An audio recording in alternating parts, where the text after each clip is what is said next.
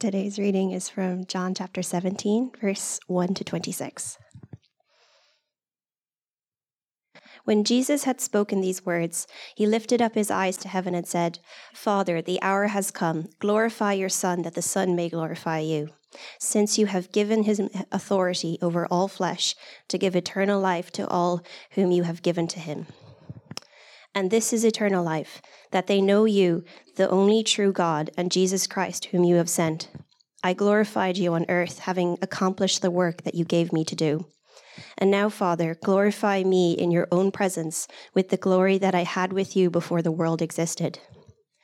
I have manifested your name to the people whom you gave me out of the world.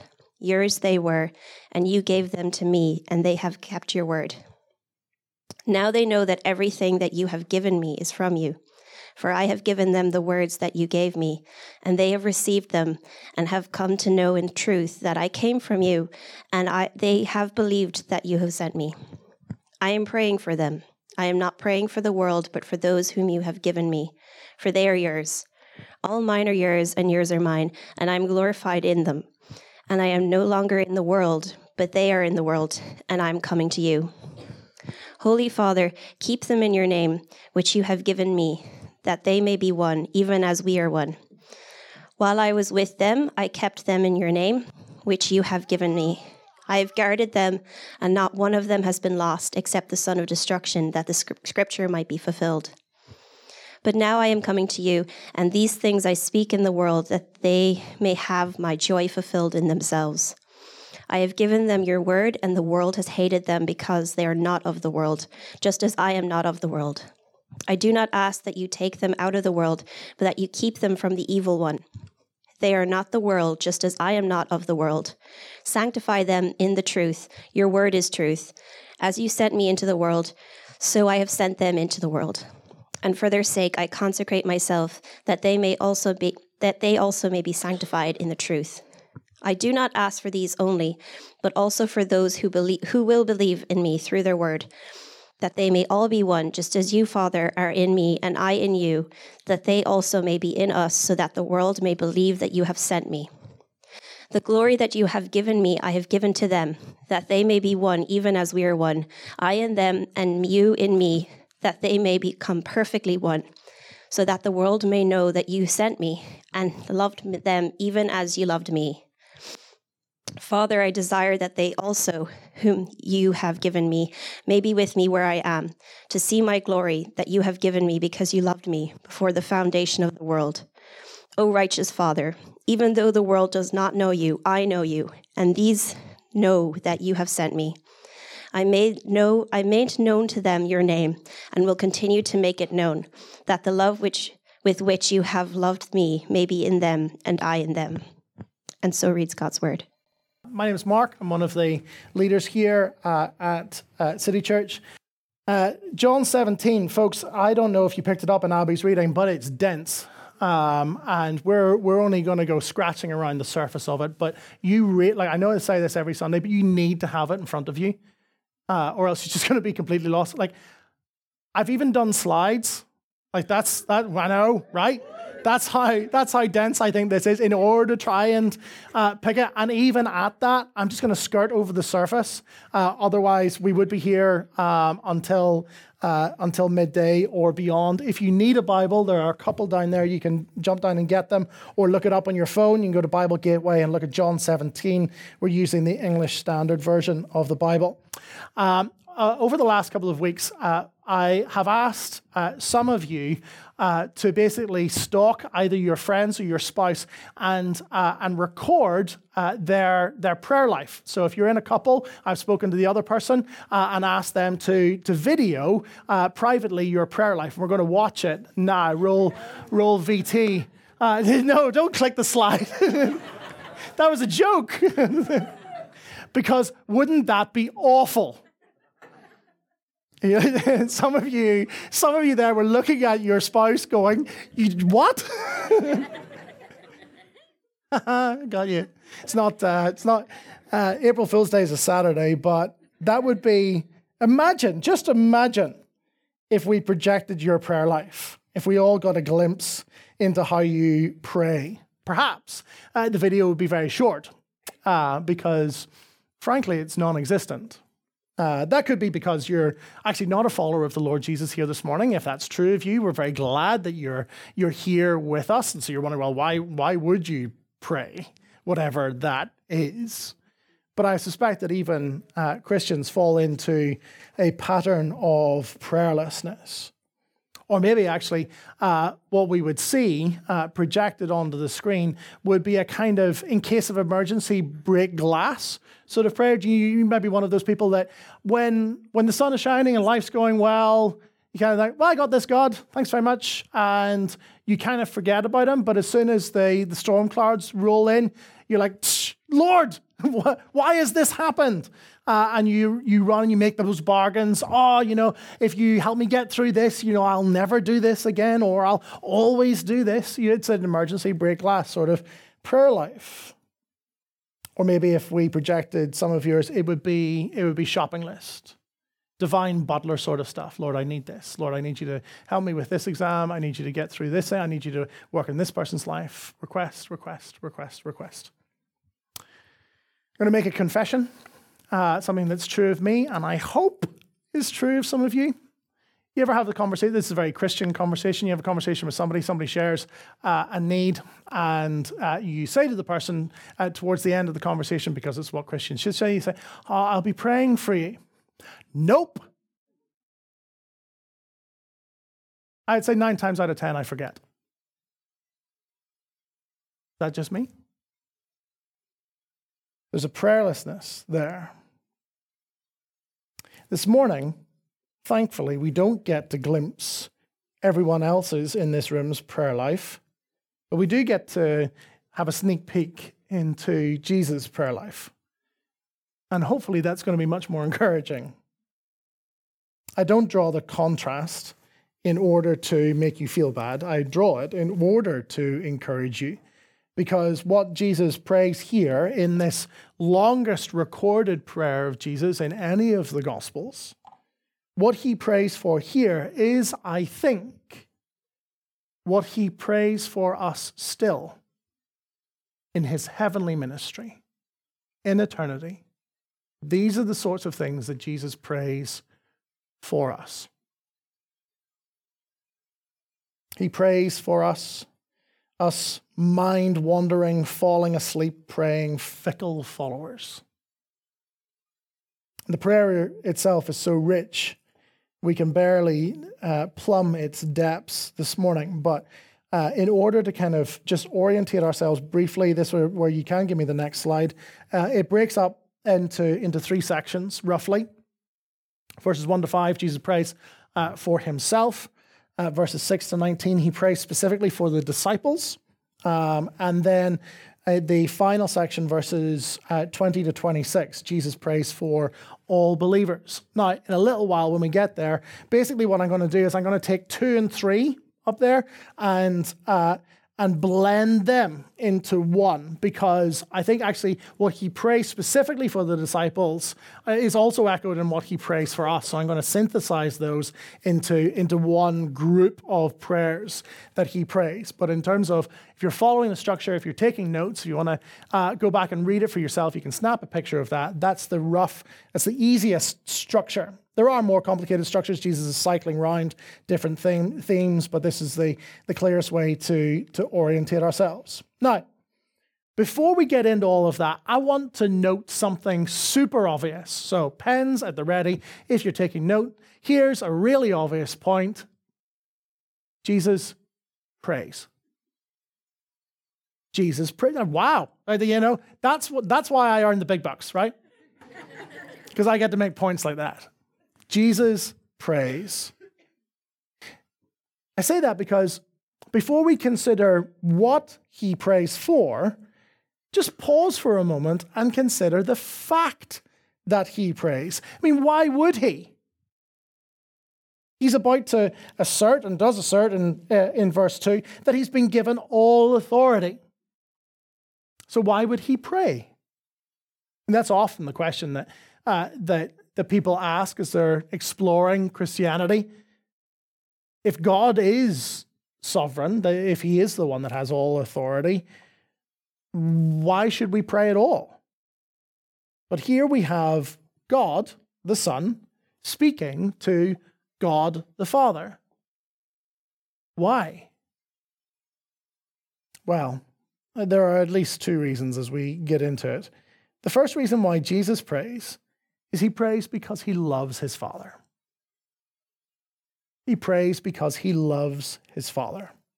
Prayer for Jesus is an expression of both intimacy and dependence. Note all the way through, the Father is giving things to the Son. There's a functional authority of the Father over the Son. And the Son has this functional dependence upon the Father. Not that he's lesser in terms of value or essence or any of those things. It's still God speaking to God. But yet there is both an intimacy and a dependence. Why do you pray? As a Christian, pray because you love your Father. You pray as an expression of intimacy and dependence. The second reason why he prays is there right at the very start of verse 1. You would skip right over it in your study, but it's worth just bearing in mind. Verse 1, first sentence, when Jesus had spoken these words, he lifted up his eyes to heaven and said, Father. When Jesus had spoken these words. What words? Well, we've just been given 3 chapters of words of teaching the disciples about God. What God is like, the promise of the Holy Spirit who's going to come on the other side of the cross and resurrection, who's going to teach and guide and comfort the disciples. He's been speaking at length to his disciples about God. And now he speaks to God about his disciples. Brothers and sisters, this is the pattern of gospel ministry. This is the pattern of the Christian life, that we both speak to others about God, and then we speak to God about others. When he had said these words, he prayed. Both are required in Christian ministry and Christian evangelism. And so can I encourage you that if you are, whichever one you major on, maybe you're a great prayer warrior. You pray for your non-Christian friends, but you get all cotton-mouthed when you go to speak to them about God. Or maybe it is that you're a fervent evangelist and you want to share Jesus with your friends. But you forget in your prayer life.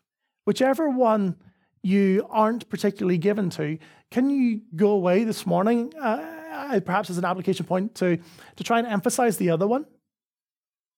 We speak to others about God, and then we speak to God about others. That's the pattern of our evangelism. So, with all of that said, what does Jesus pray for? Don't need to move on yet with the slides. You can just leave it up there. Yeah, that's fine. Just leave that. The first thing that Jesus prays for, as we've noted up there, is that Jesus prays for himself. That's verses 1 to 5. And I'm not going to read all the verses because we'll be here. This is going to be a long enough sermon as it is, okay? So brain switched on, take a slurp of caffeine, let's go, right? There is one central petition in verses 1 to 5.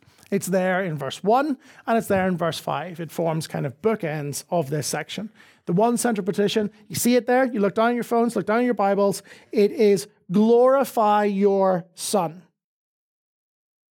Or verse 5, now, Father, glorify me. What's the central petition that Jesus is asking for in these first 5 verses? He's asking to be glorified. Now, what does that mean?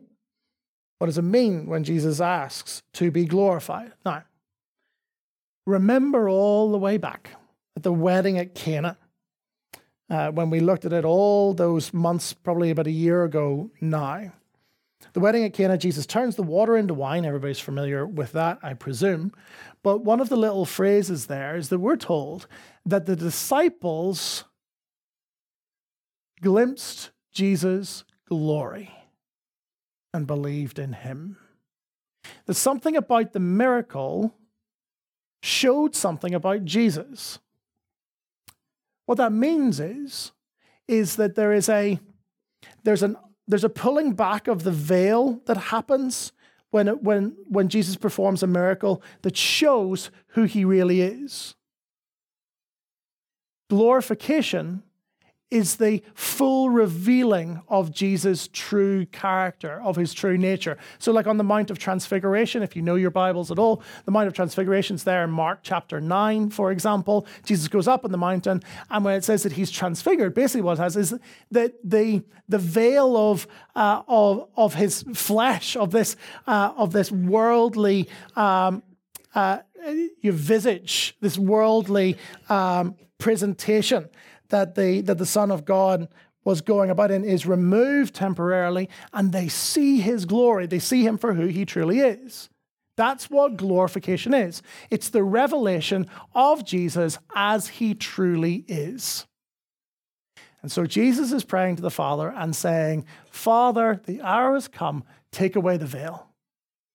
Take away the veil completely so that they will see how I truly am. Jesus is asking for the full character of God to be put on display.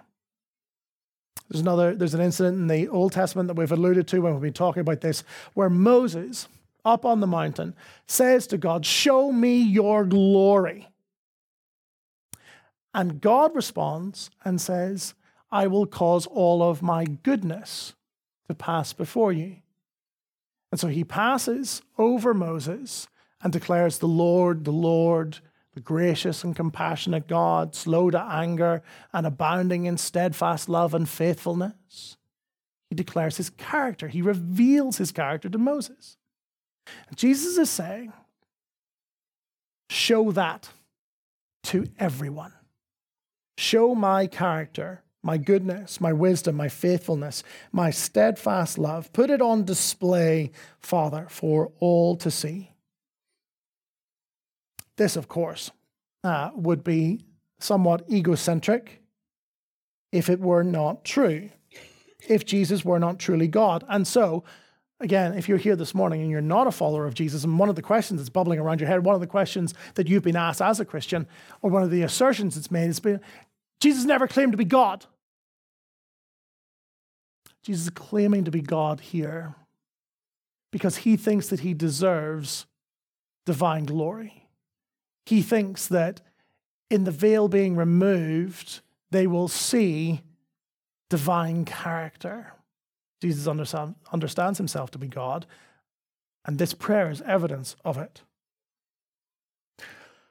When will glory happen? When will the glorification, this veil being removed, when will it take place?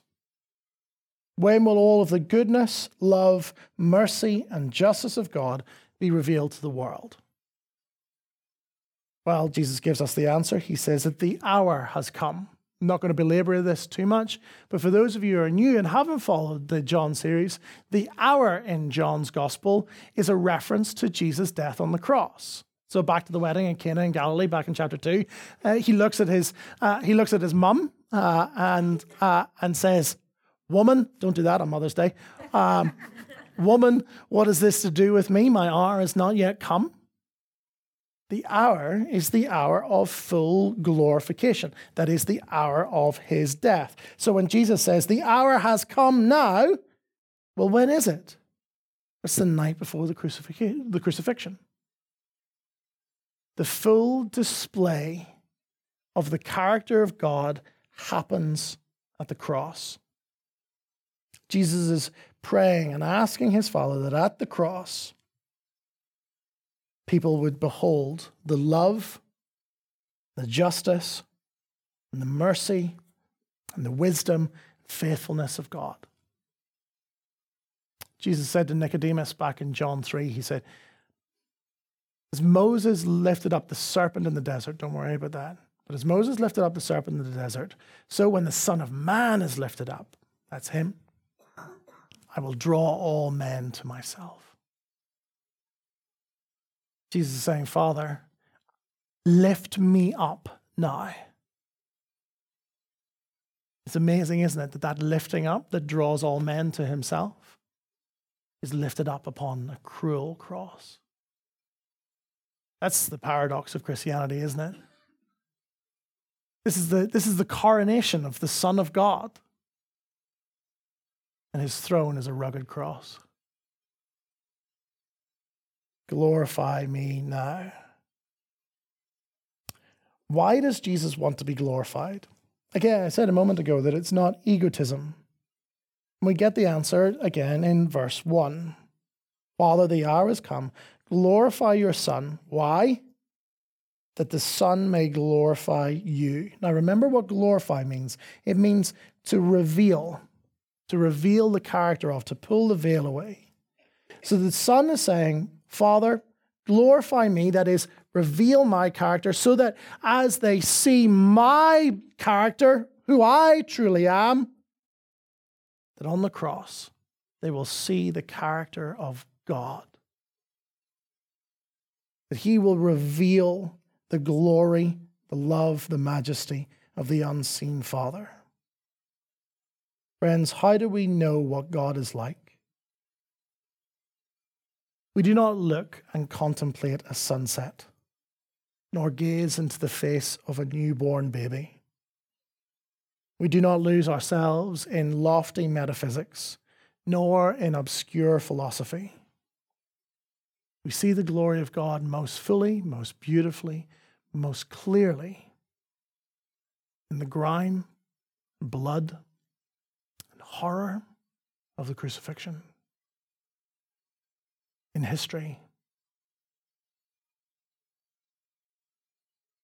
How does the cross bring glory to the Father? Well, here we finally move on to verse 2, 25 to go. How does the cross bring glory to the Father? Let's try and follow the logic here. Let me remind you of the verse. Since you have given him authority over all flesh to give eternal life to all whom you have given him. And this is eternal life, that they know the only true God and Jesus Christ whom you have sent. I have glorified you on earth, having accomplished the work that you gave me to do. And now, Father, glorify me in your presence. What has the Father done? Well, the Father has done two things. He has given sinners, if you want to know who a sinner is, it's you, right? So mirror time, it's me. He has given sinners as a gift to the Son. It's the first step of the logic of what's going on. And then he has also simultaneously given the Son the authority to give those sinners eternal life. And the Son gives sinners eternal life when they come to know, that's verse 3, when they come to know the only true God. Now, that knowledge of the only true God is not just an intellectual knowledge, it's a personal, relational knowledge. And how do they come to know what God is truly like? Well, they do it when they see the character of God revealed at the cross of Jesus. How do you come to personally know the Lord Jesus? How do you come to personally know God? Behold the man upon the cross, my sin upon his shoulders. You look at the cross and you see him. And in faith, like the centurion, you cry out, surely this was the Son of God. And in doing so, you receive eternal life. And the Father is glorified.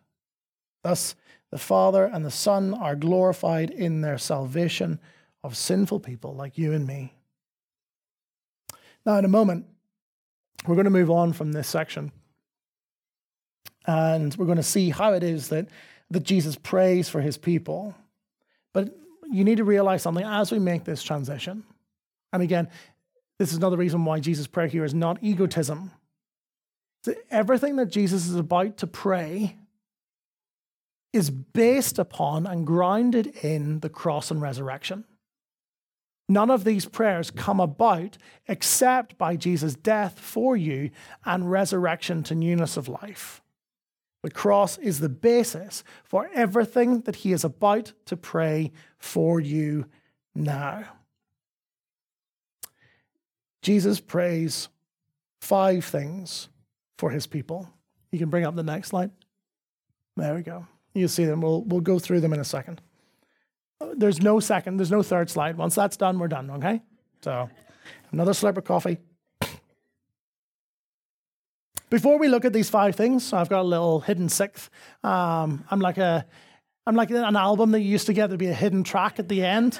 There you go. I've got it at the start for you there. Before we look at these 5 things, let's just see something else wonderful. In fact, I could give you 2. One of them I haven't written down. Everything that Jesus prays here, he's already talked about. Everything that Jesus prays here, he's already talked about in the upper room discourse. Remember, after he had said these things, he lifted up his eyes to heaven and he prayed. He's praying in stuff that he's promised to do. He's promised to give them joy. He's promised to keep them, to unite them, that the Father and the Son would come and make their home in the life of the believer. You go back and read the upper room discourse with these 5 things in mind. You say, he's praying about stuff that he's already promised to do. Those are great prayers to pray. Pray these prayers, folks, because God has promised to answer them in his Son, his crucified, risen, and ascended Son. The second thing is that before we look at any of these petitions, you need to consider who it is that Jesus is praying for. Who are Jesus' followers? Verse 6, I have manifested your name to the people whom you gave me out of the world. Yours they were, and you gave them to me, and they have kept your word. This is fundamental for your understanding of who you are. Yours they were, and you have given them to me. Before you ever ask, who am I? You must ask, whose am I? Believer, brother and sister, you belong to the Father. You've belonged to the Father since before the ages began, and he gave you as a love gift to his Son. Before you ever ask, who am I? Ask, whose am I? You belong to the Father. Now, what does he pray? He prays 5 things. First, Father, guard them. Verses 11 to 15.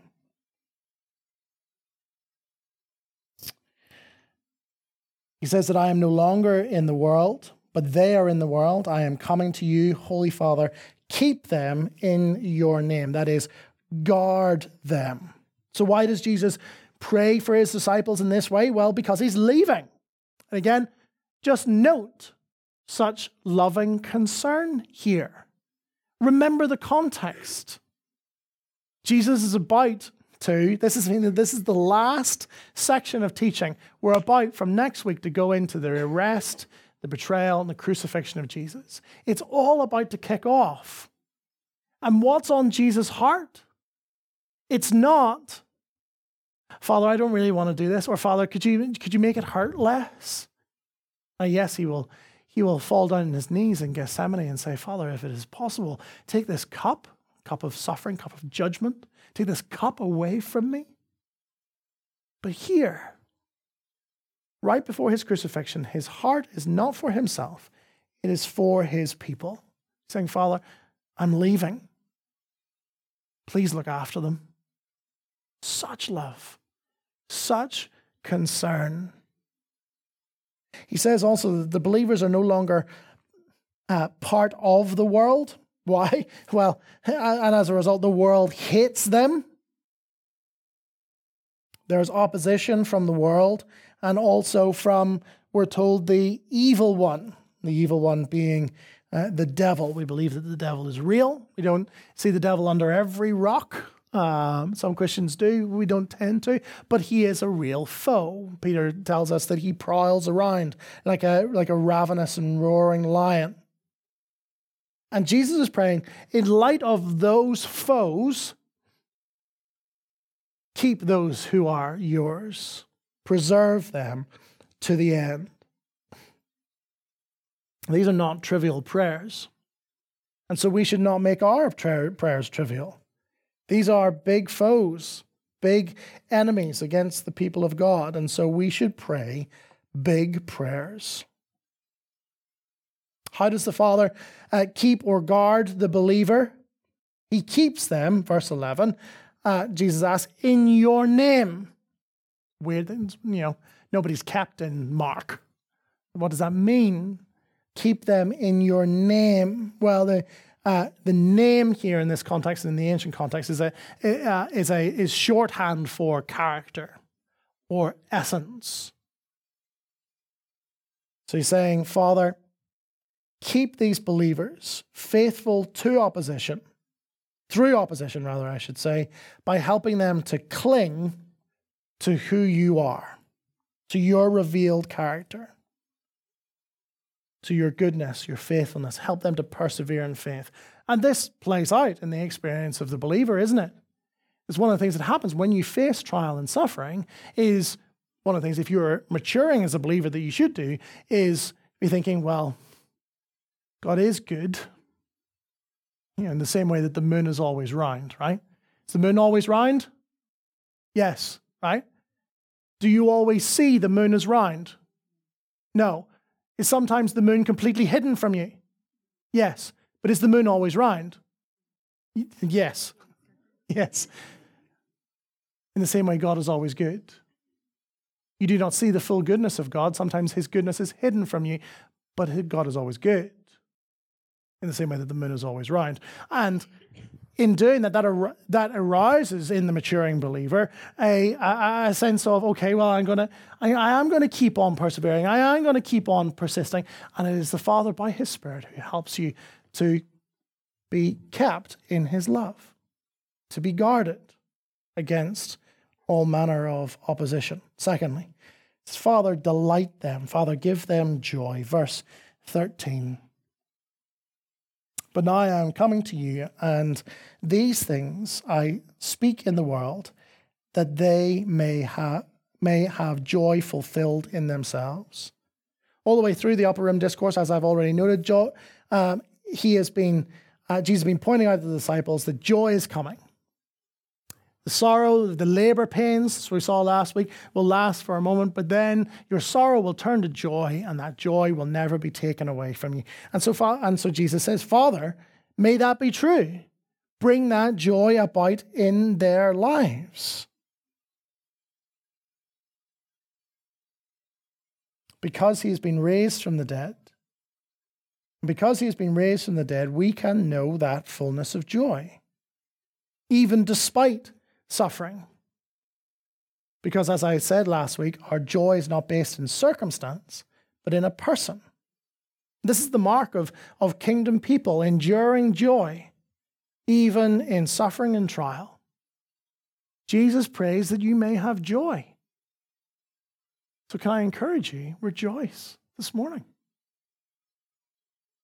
Third, he prays, Father, sanctify them, verses 16 to 19. They are not of the world, just as I am not of the world. Sanctify them in the truth. Your word is truth. As you sent me into the world, so I have sent them into the world.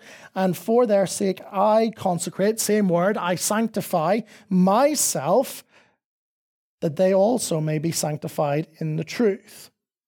So you're all wondering, well, sanctify is a bit of a Christianese word. So what does sanctify mean? Well, there are some senses in other parts of the Bible where sanctify has this idea of progressively becoming more holy, killing sin, becoming more like Jesus. That is the process of sanctification, right? That's not the sense that Jesus is going for here primarily. How do we know that? Because he's just said that he sanctified himself. So has Jesus just become progressively more holy? He was a good guy and all, but he had a few things to work on. No, right? It's not what Christians believe. So what does he mean saying, well, I've sanctified myself, so you guys sanctify yourself? Do you know, in the old sacrificial system, back in the Old Testament, in the temple, and they were, killing lambs and goats and bulls and all of those things, and burning them on the great sacrificial altar. Obviously, when you're burning things on an altar, what collects at the bottom is lots of ash, right? And so from time to time, you need to shovel out the ash. It's very practical. And in the Old Testament, the shovel that you used to shovel out the ash from all of the dead carcasses, was said to be sanctified. What does that mean? It means that it isn't used for anything else. It was set apart for one task. It was set apart. It was dedicated to the Lord, to the task of shoveling out the ash. When Jesus says, I have sanctified myself, I have consecrated myself, he says, I have set myself apart for this one task. What is this one task? It's the cross and resurrection, isn't it? And so when Jesus is praying for his disciples, he's saying, I'm praying that they may be set apart, that they may be distinct, that they may be dedicated to the Lord alone. How? How is this done? Well, again, Jesus tells us, sanctify them in the truth. Your word is truth. How do we find our lives conformed more and more to the will and plan of God for us? Well, by the word of God as it takes root in our lives, by its sanctifying power. Psalm 1, I encourage you to go and read it in your own time. Psalm 1 talks about the blessed man or woman who meditates on the law of the Lord day and night. And as he or she meditates on the law of the Lord, the image in Psalm 1 is that they become a strongly rooted, vibrant tree bearing fruit in season. Or Romans 12, where Paul says, do not be conformed to the pattern of this world, but be transformed by the renewing of your mind. Your mind becomes more and more sanctified, set apart for God's purpose for your life. Why does Jesus want his believers to be dedicated to the Lord, sanctified? It's for the sake of mission. You see that in these verses? As you said, sanctify them in the truth. Your word is truth, verse 17. Verse 18, as you sent me into the world, so I send them into the world. Why does Jesus want you to be set apart, sanctified, holy? It's not so that you can all huddle away together here, but it's so that you can be sent out into the world and reveal the glory of an unseen Savior by your love for one another, by your love for the world. The purpose of our growth in holiness is not so that we might hide away or cower because of the fear of opposition. No, we are sanctified so that the world might see the glory of our Savior. Your growth as a Christian should fuel your mission to the world. How will we plant more churches than Redeemer? It's today and 2 more Sundays, and then they are gone. How will we go again? How will we plant more churches? Only when people who are growing in holiness and have dedicated to themselves, sanctified themselves, holy to the Lord, set themselves apart for his mission in the world. Fourth, Father, unite them. This comes up first in verse 11 and then down again in verse 20 to 23. This is the pivot where he begins to pray for all believers. Verse 20, I do not ask for these only, but also for those who will believe in me through their word, that they may all be one, just as you, Father, are in me and I in you, that they also may be in us, so that the world may believe that you have sent me. Again, there's a missional, evangelistic focus, pointedness to Christian unity. Do you see that? Now, unity is usually a buzzword, probably defined. Christians should be more united. Why are Christians more, so divided? Jesus says that we should be one, just as he and the Father are one. How?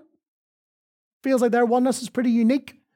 Jesus is saying that we believers should be one at the level of essence and being with God. Well, no, that would be Mormonism, I think.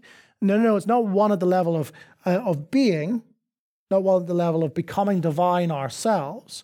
Now, Jesus is praying in line with what he's already taught. He's taught about the Holy Spirit uniting us to Jesus and him and the Father coming and making their home in the believer, that beautiful mystery that comes by faith.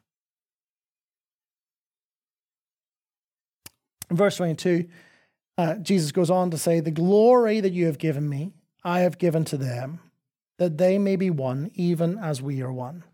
Unity comes as a result of glory beholding. That is, we've all had the same divine Jesus revealed to us. How do we see the glory of the divine Jesus? Well, we see it as we hold fast to the teaching of the disciples, which is why we're going through John's gospel. John, the beloved disciple, one of the 12, not even one of the 12, one of the inner three, Peter, James, and John.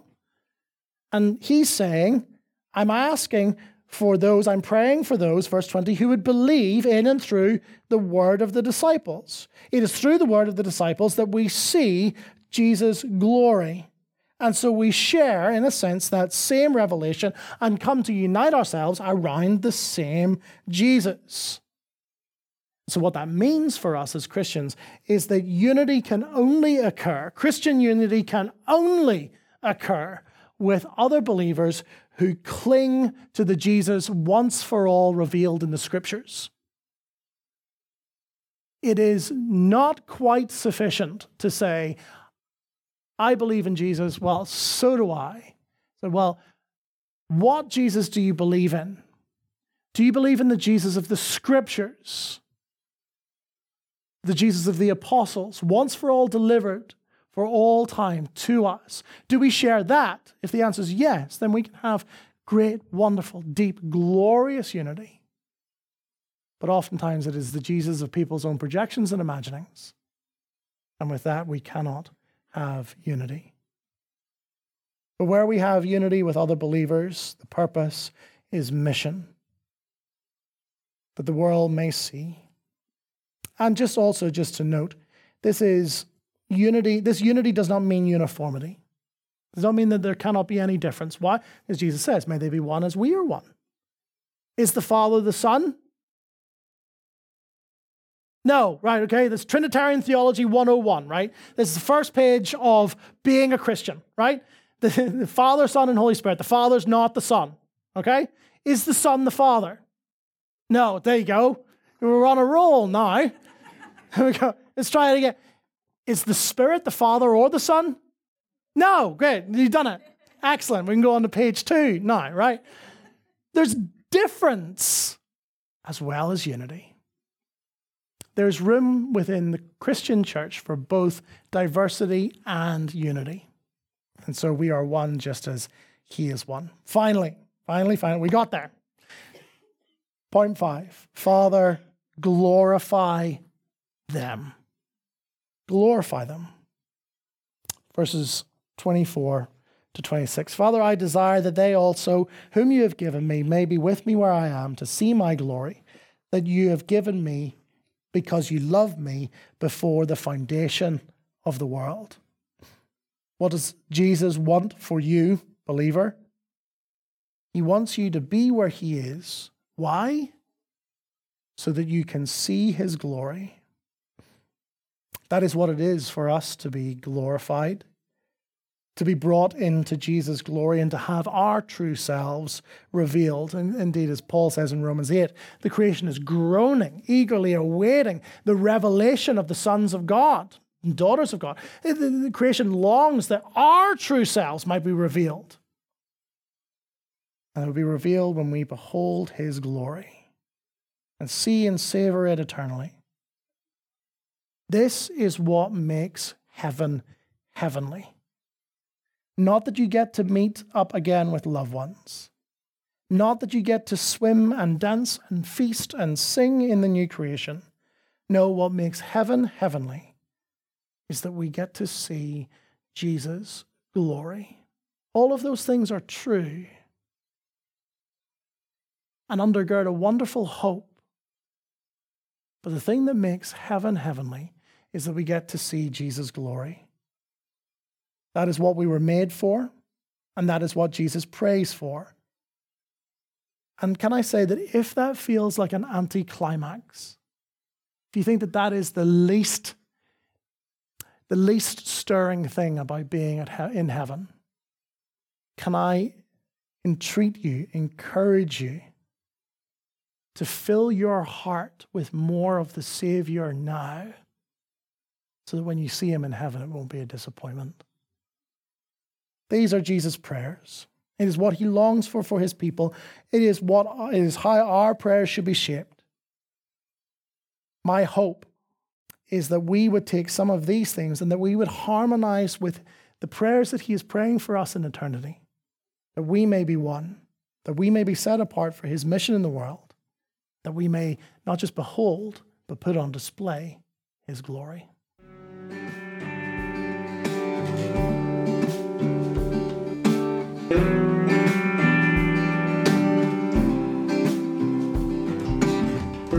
Thank you for listening to this week's sermon. If you found this helpful or want to know more about City Church Dublin, please visit our website found in the link below.